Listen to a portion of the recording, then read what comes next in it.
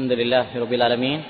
Wassalatu wassalamu ala asyrafil anbiya'i wal mursalin nabiyina Muhammad wa ala alihi wa ashabihi wa man tabi'ahum bi ihsanin ila yaumil. Baik. Kita lanjutkan lagi. Saya akan cuplikan beberapa akidah beliau kepada penduduk Qasim.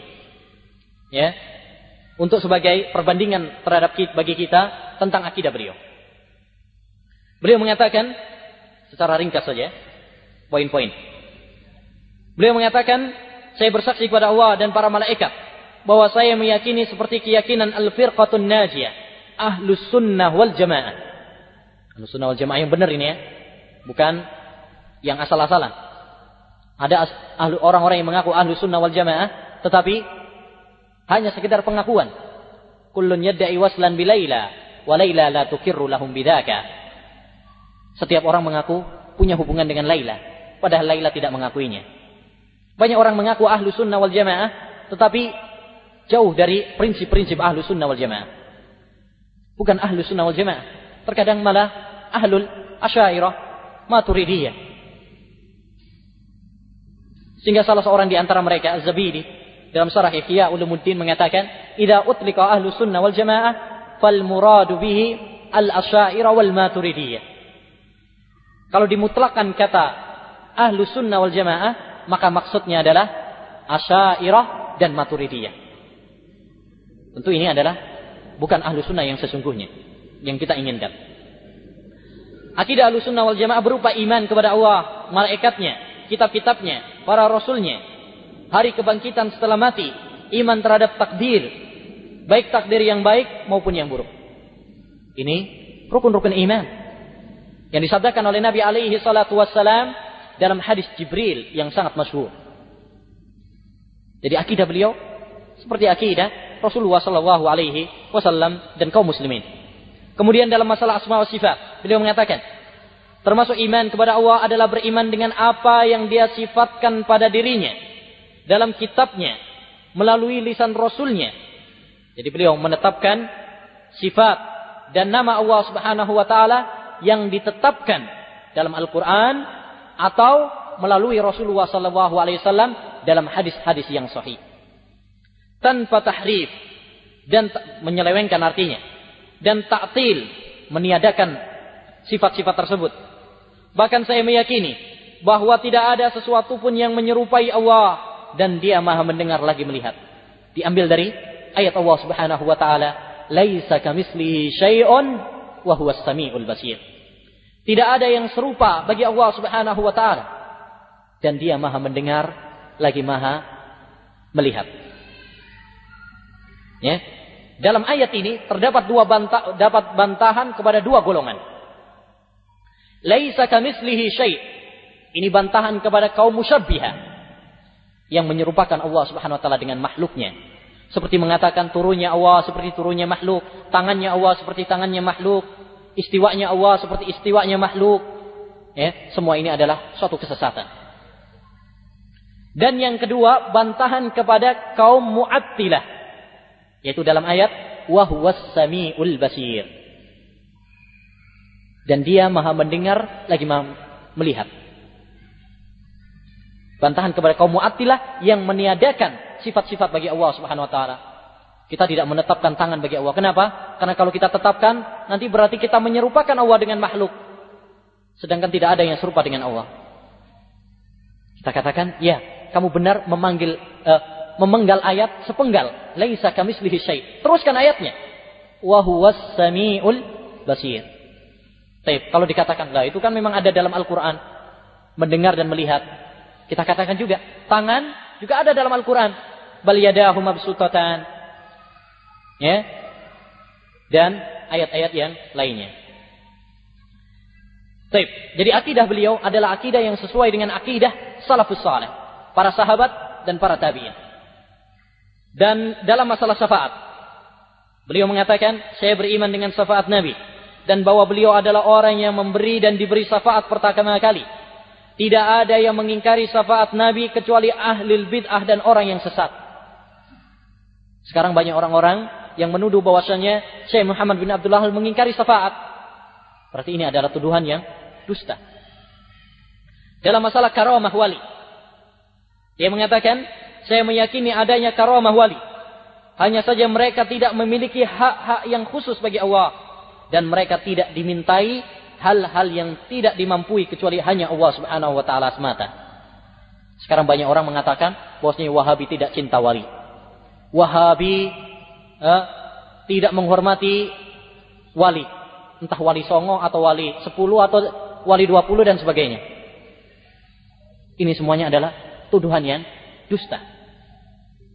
Dan perlu diketahui bahwasanya makna wali yang sebenarnya adalah ala inna awliya Allah la khaufun 'alaihim wa la hum yahzanun alladzina amanu wa kanu yattaqun. Itulah wali yang sebenarnya, yaitu orang yang bertakwa dan beriman. Bukan asal bisa terbang, bisa berjalan di atas air, bisa makan api, makan kaca, tapi mempan dan sebagainya. Bukan seperti itu. Yang menjadi patokan adalah apakah dia sesuai dengan Al-Quran dan Sunnah ataukah tidak. Nah ini. Baik. Kemudian dia mengatakan dalam masalah mengkafirkan muslim karena dosa. Saya tidak mengkafirkan seorang pun dari kaum muslimin dengan sebab dosa. Dan saya tidak mengeluarkannya dari Islam. Suatu akidah yang sesuai dengan akidah salafus saleh. Dan bertentangan dengan akidah khawarij. Yang mengkafirkan kaum muslimin karena sebab mereka melakukan dosa. Sekarang datang orang-orang belakangan menuduh bahwasanya Syekh Muhammad bin Abdul Wahhab adalah khawarij. Syekh Muhammad bin Abdul Wahhab mengkafirkan kaum muslimin. Sebagaimana akan datang penjelasannya. Ini adalah satu tuduhan yang dusta. Baik. Kemudian dia mengatakan dalam masalah taat kepada pemimpin. Saya berpendapat wajibnya mendengar dan taat kepada pemimpin kaum muslimin. Baik pemimpin tersebut baik maupun fasik. Selagi mereka tidak memerintahkan kemaksiatan.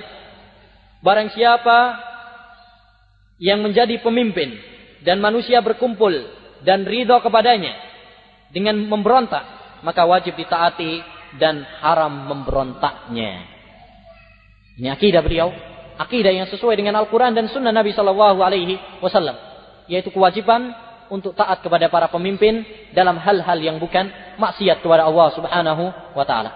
Sekarang datang orang-orang belakangan mengatakan bahwasanya Syekh Muhammad bin Abdul Wahhab rahimahullah taala memberontak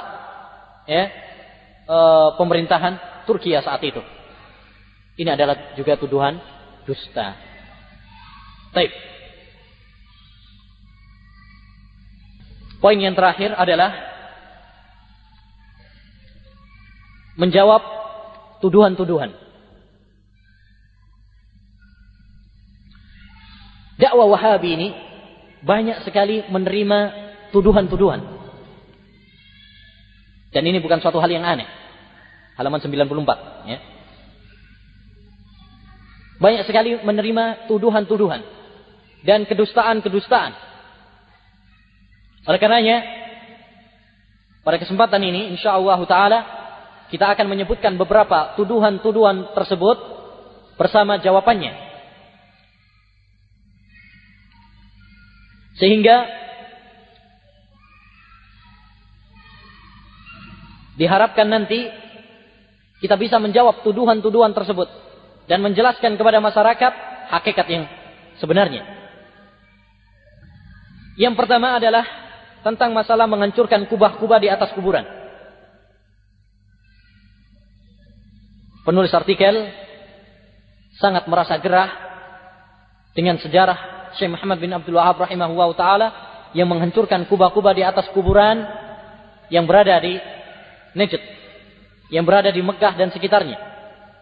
Dia mengatakan mereka terus menghancurkan masjid-masjid dan tempat-tempat kaum sholihin sambil bersorak-sorai, menyanyi dan diiringi tabuhan gendang.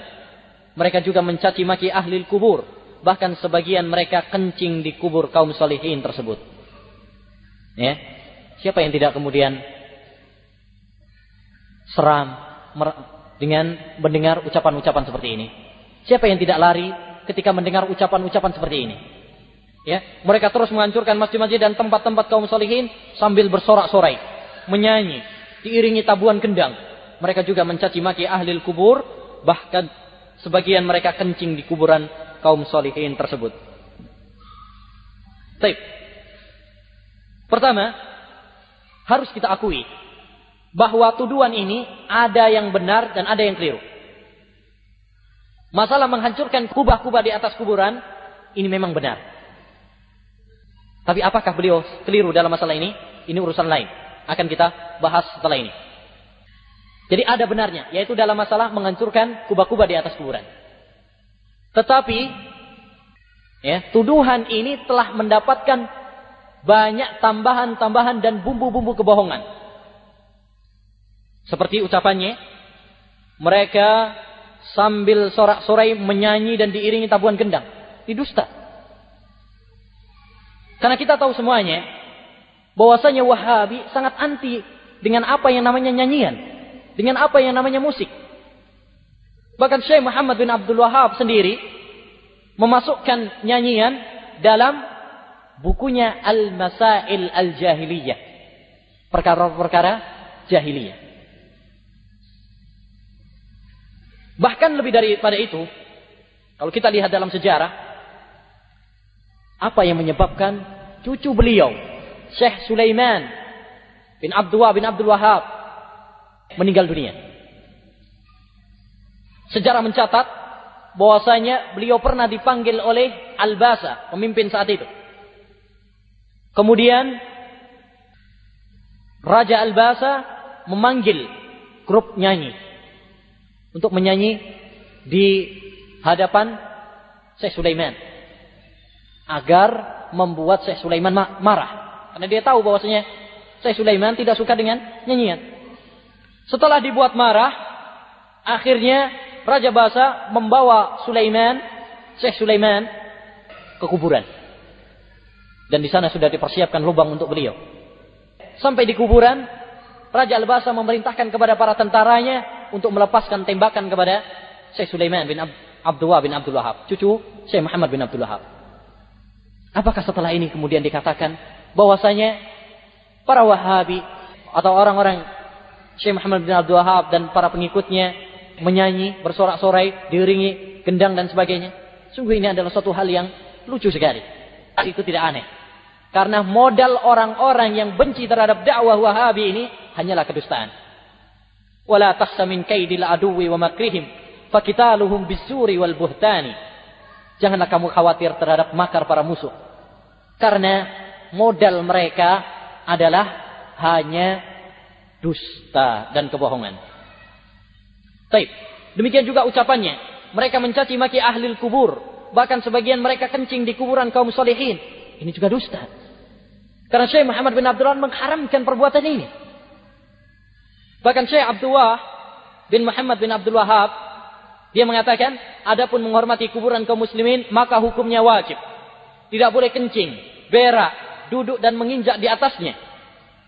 Berdasarkan hadis Muslim, la tajlisu 'alal kubur wa la tusallu, illa kalian duduk di atas kuburan dan salat menghadap ke arahnya. Bagaimana setelah itu kemudian dikatakan bahwasanya mereka kencing di kuburan kaum salihin? Ini adalah tuduhan yang dusta. Baik. Kemudian seperti tadi kita singgung bahwasanya memang Syekh Muhammad bin Abdul Wahab menghancurkan kubah-kubah di atas kuburan. Kita katakan benar.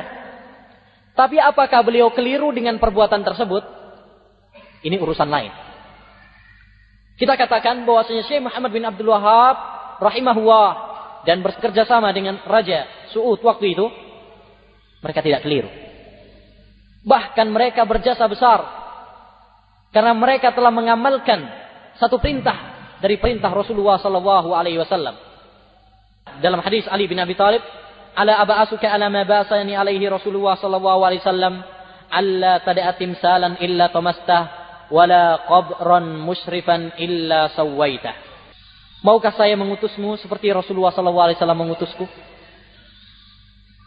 Rasulullah pernah mengatakan kepadaku, jangan kamu tinggalkan patung kecuali kamu hancurkan.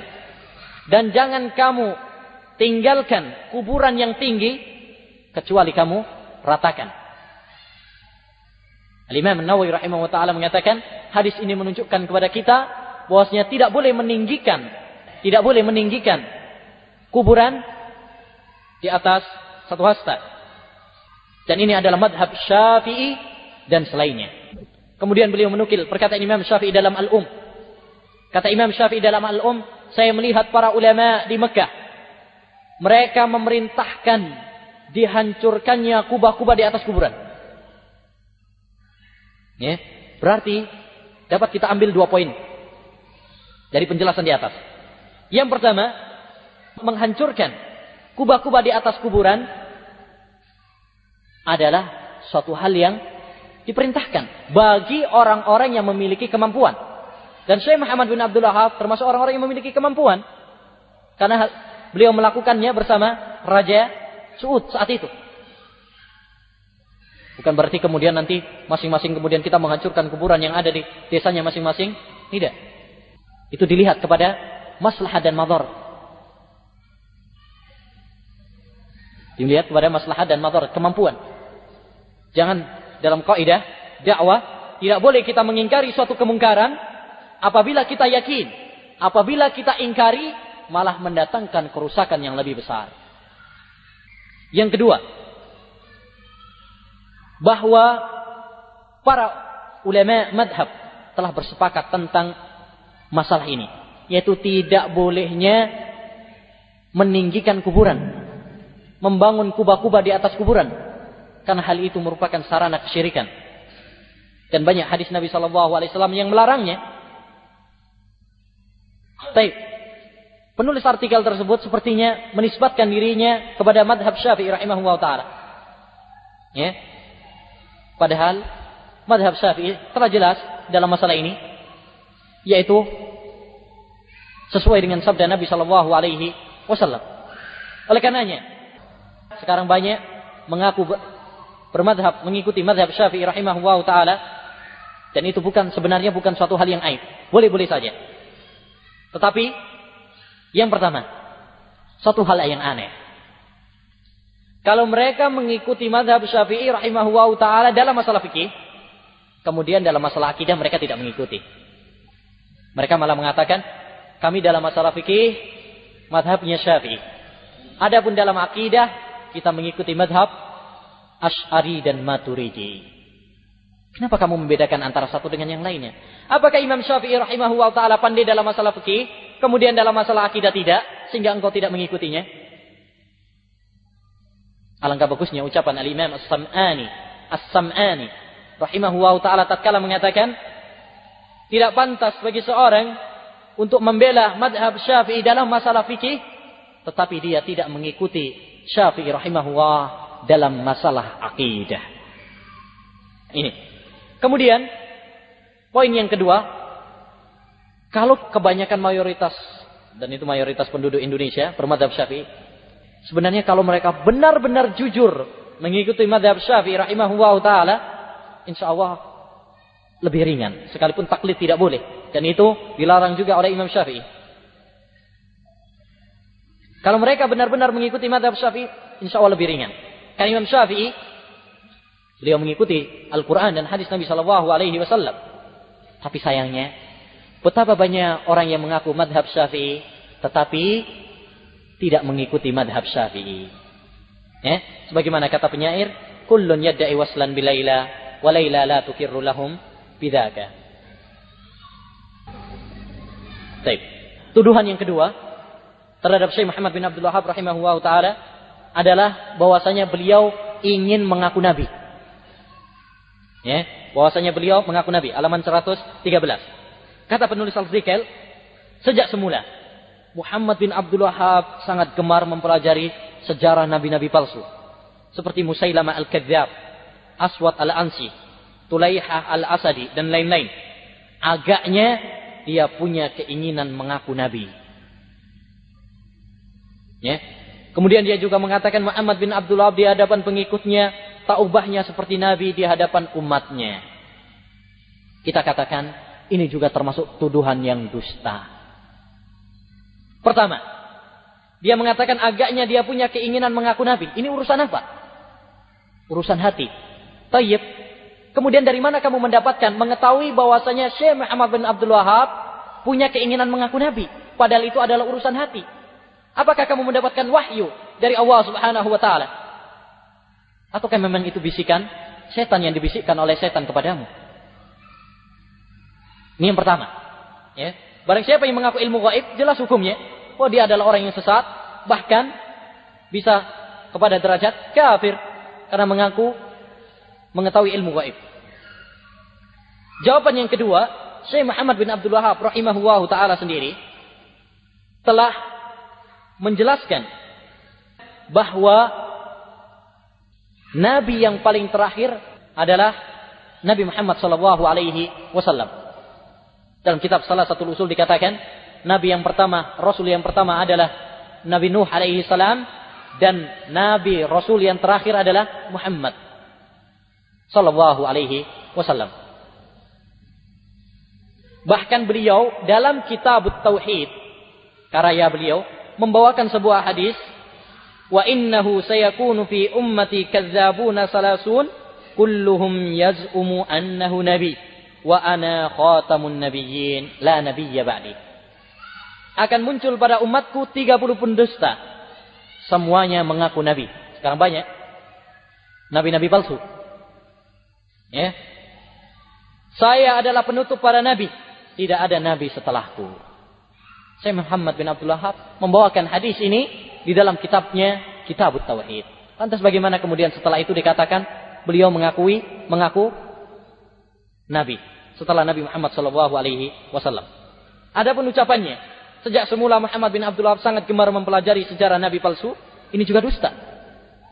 Karena sejarah biografi Syekh Muhammad bin Abdul Wahab menjelaskan bahwa beliau bukan gemar mempelajari sejarah nabi-nabi palsu, tetapi gemar mempelajari kitab-kitab tafsir, kitab-kitab hadis, kitab-kitab para ulama. Ya, bukan sejarah kitab nabi-nabi palsu. Jadi, semua ini adalah tuduhan-tuduhan yang dusta. Kemudian, tuduhan yang selanjutnya adalah merendahkan nabi. Kata penulis artikel, Muhammad bin Abdul Wahab juga sering merendahkan nabi sallallahu alaihi wasallam dengan dalih pemurnian akidah. Dia juga membiarkan para pengikutnya melecehkan nabi di hadapannya. Sampai-sampai seorang pengikutnya berkata, tongkatku ini masih lebih baik dari Muhammad. Karena tongkatku masih bisa digunakan membunuh ular, sedangkan Muhammad telah mati dan tidak tersisa manfaatnya sama sekali. Ini juga termasuk kebohongan. Yang pertama, Syekh Muhammad bin Abdul Wahab rahimahullah ta'ala sendiri telah mendustakan tuduhan ini. Beliau membawakan ayat, Subhanaka hadza buhtanun adzim. Dengan ucapan Nabi tidak berguna sama sekali di kuburnya, karena tongkat di antara kami lebih bermanfaat baginya daripada Nabi, dan beliau tidak memiliki syafaat, dan ziarah ke kuburnya tidaklah disunahkan. Kami melarang salawat kepada Nabi. Semua ini hanyalah khurafat. Yang jawaban kami seperti biasanya, Maha suci Engkau ya Allah. Ini adalah kebohongan yang nyata. Barang siapa yang menceritakan hal itu dari kami, atau menisbatkannya kepada kami, maka dia telah berdusta dan berbohong kepada kami. Poin yang kedua, bagaimana dikatakan Syekh Muhammad bin Abdul Wahab merendahkan Nabi Muhammad SAW? Padahal beliau sendiri menulis sebuah kitab Muhtasar Siratir Rasul SAW. Ya, ringkasan sejarah hidup Nabi SAW, yang merupakan salah satu bukti bahwa beliau mencintai Nabi Muhammad SAW. Baik. Kemudian kita membalik tuduhan. Sebenarnya orang-orang yang menuduh bahwasanya Syekh Muhammad bin Abdul Wahab merendahkan Nabi, justru merekalah orang-orang yang merendahkan Nabi. Bagaimana? Kita lihat. Termasuk penulis artikel ini. Menuduh Nabi merendahkan Nabi, menuduhkan Syekh Muhammad bin Abdul Wahab merendahkan Nabi, padahal dialah sebenarnya yang merendahkan Nabi Muhammad SAW. Saya akan memberikan beberapa contoh. Yang pertama, menerjang larangan Rasul SAW. Penulis artikel merasa gerah dengan perbuatan Syekh Muhammad bin Abdul Wahab yang menghancurkan kubah-kubah di kuburan.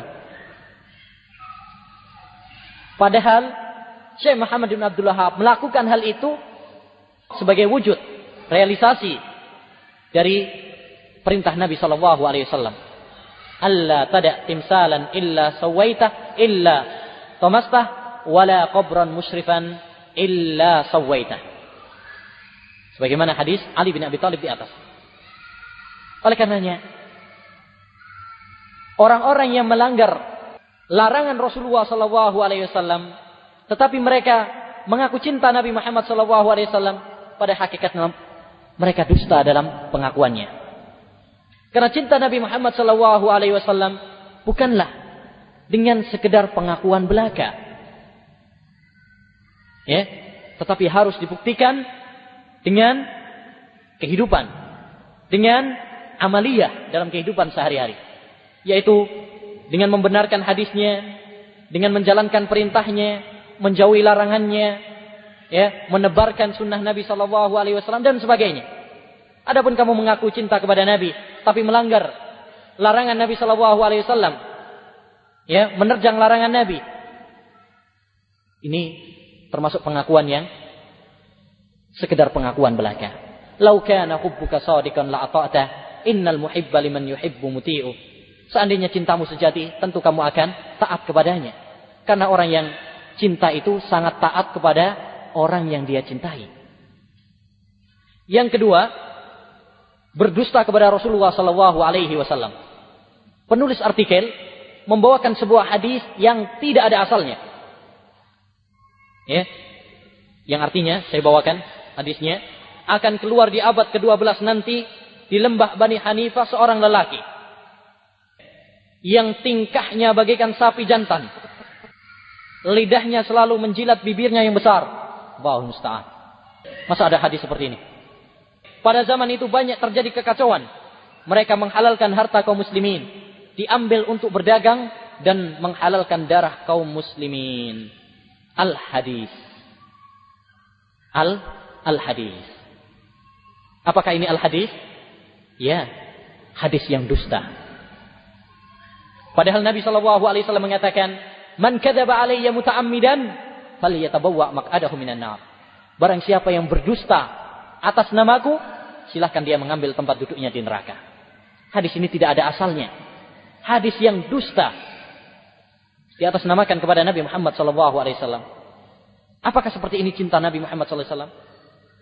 Melakukan kedustaan terhadap Nabi Muhammad yang oleh para ulama sepakat bahwa berdusta kepada Rasulullah SAW adalah dosa besar. Bahkan Al-Imam Al-Juwaini rahimahullah ta'ala mengkafirkan orang yang berdusta kepada Rasulullah SAW. Sekalipun ini pendapat lemah, tetapi hal ini menunjukkan bagaimana para ulama keras terhadap orang-orang yang berdusta atas nama Rasulullah SAW. Dan jangan kita tertipu dengan ucapan sebagian penulis al-hadis. Kalau itu benar-benar hadis, siapa yang meriwayatkannya? Hadis itu sekarang sudah ada sanadnya, sudah ada kitabnya. Seandainya asal bicara, sebagaimana kata Imam Ibnul Mubarak, al-isnadu minad din, laula al-isnad laqala man syaa ma syaa. Sanad ini termasuk agama. Kalau seandainya bukan karena sanad, tentu seorang akan bebas berbicara semaunya. Ya. Dan apabila kita mau kritis, ternyata ucapan al-hadis ini bukan dari penulis artikel.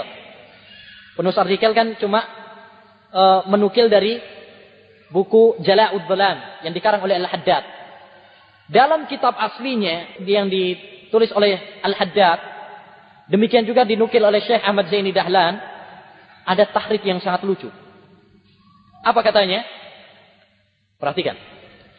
Tahrif yang sangat lucu sekali. Orang yang baru bau ilmu hadis tentu akan tertawa dengan tahrif seperti ini. Simaklah bersamaku apa yang dikatakannya setelah membawakan hadis di atas. Hadis ini memiliki syawahid, penguat-penguat yang mendukung maknanya, sekalipun tidak diketahui siapa yang meriwayatkannya. Tuh kan? Hadis ini memiliki syawahid yang banyak yang menguatkan maknanya, sekalipun tidak diketahui siapa yang meriwayatkannya. Jadi dia mengakui bahwasanya hadis ini tidak ada para ulama yang meriwayatkannya. Baik, kalau seperti itu, kemudian kamu sandarkan kepada Nabi Shallallahu Alaihi Wasallam, maka ini termasuk kedustaan kepada beliau. Yang terakhir, meringkas salawat. Penulis ini banyak meringkas salawat, yaitu dengan SAW. Dan ini termasuk apa yang disabdakan oleh Nabi SAW dalam hadisnya, al-bahilu man dzukirtu indahu wa lam yusalli alaihi. Orang yang pelit adalah orang yang disebut namaku dan dia tidak bersalawat kepadaku. SAW bukan salawat. SAW ya SAW. Oleh karenanya para ulama ahlul hadis melarang untuk meringkas salawat dengan sod atau solam. Sod, solam itu kalau bahasa Arab. Ya kalau bahasa Indonesia ya SAW lah. Ini tidak diperlukan karena ini termasuk pelit terhadap salawat. Salawat ini adalah ibadah. Ya, oleh karenanya saya menghimbau kepada para ikhwan dan akhwat semuanya, kepada orang-orang yang dikatakan sebagai Wahabi yang tidak suka kepada salawat, hendaknya kepada mereka memperbanyak salawat kepada Nabi sallallahu alaihi wasallam. Karena Nabi sallallahu alaihi wasallam bersabda, "Man shalla 'alayya wahidatan sallallahu alaihi asran." Barang siapa yang salawat kepada Nabi satu kali, maka Allah akan membalasnya 10 kali. Dan Nabi sallallahu alaihi wasallam bersabda, "Inna aqrabakum ilayya majlisan yaumal qiyamah aktsarukum salatan alaihi." Sungguhnya orang yang paling dekat tempat duduknya nanti besok pada hari kiamat dengan saya adalah orang yang paling banyak salawat kepada saya. Al-Imam Ibnu Hibban rahimahullahu taala mengatakan, hadis ini merupakan kemuliaan dan kabar gembira bagi ahlul hadis, karena mereka adalah orang yang paling banyak salawat kepada Nabi sallallahu alaihi wasallam. Baik. Demikian mungkin, dan kita sambung insyaallah setelah salat asar. Ada sedikit lagi yang perlu kita selesaikan. Subhanakallahumma bihamdika asyhadu an la ilaha illa anta astaghfiruka wa atubu ilaik.